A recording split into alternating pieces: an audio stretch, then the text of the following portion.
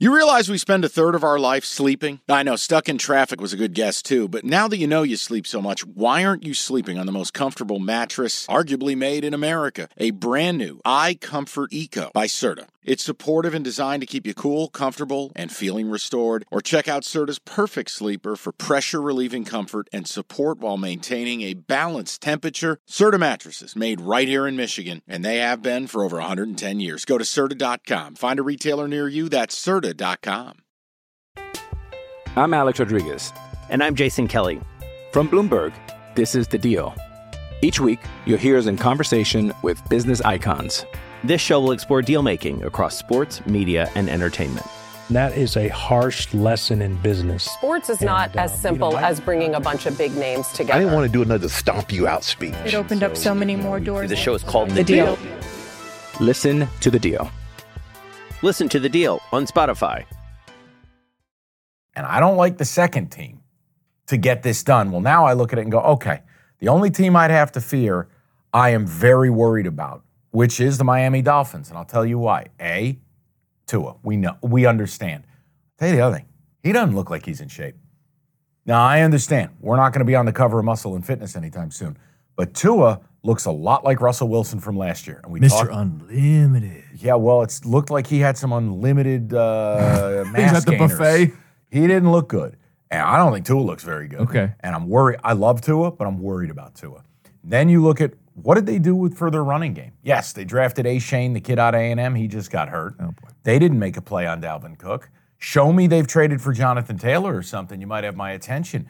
Jim, the idea that the Bills are plus 120 in a division they should be minus 120, I feel like from a parlay standpoint, divisional parlays, and this is something, guys, listen to our betting episode. We're not wealth managers. We're trying to have fun and present you with, I'm on a roll now. Value. It's so satisfying. These divisional parlays are how you can extract value for letting the sports book hold your money for 6 months. So let's say it's Bills and Chiefs, and you go, look, they're the constants. They're the centerpiece of my universe, the apple of my eye. Plus 242 for Chiefs and Bills. If you find a third team in there anywhere, right? Cookie's a big Ravens guy. You want to bet the Ravens? Sure. Here's your 3-team divisional parlay. And guess what? You ready? Bills, Chiefs, Ravens. You've created plus 961. Throw my Cowboys in there. Okay, see, now you're just, okay, you know what? Fuck it. Here you go. The Cookies, Get Loose, Cabana Shirt, parlay of the day. Extra button undone. I like it. Excellent. Excellent. You hit this, you're going to start wearing a gold chain. Here we go. Plus 28-17. Okay. That's how you could do create some value. damage with that. I actually really like the Bills in this division. I feel like this is one of the only chalks I would consider. I'm Alex Rodriguez. And I'm Jason Kelly. From Bloomberg, this is The Deal. Each week, you'll hear us in conversation with business icons. This show will explore deal-making across sports, media, and entertainment.